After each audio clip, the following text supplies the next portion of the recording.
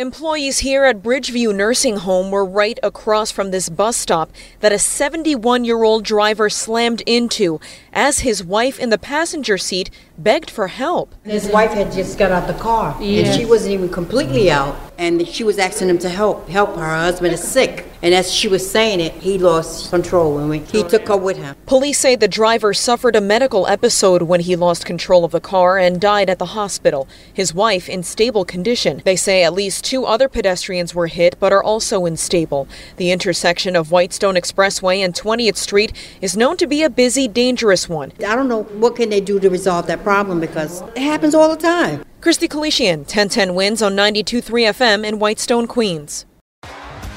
T-Mobile has invested billions to light up America's largest 5G network, from big cities to small towns, including right here in yours.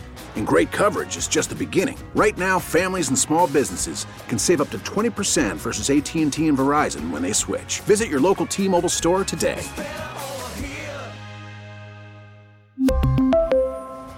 Plan savings with 3 lines of T-Mobile Essentials versus comparable available plans. Plan features and taxes and fees may vary.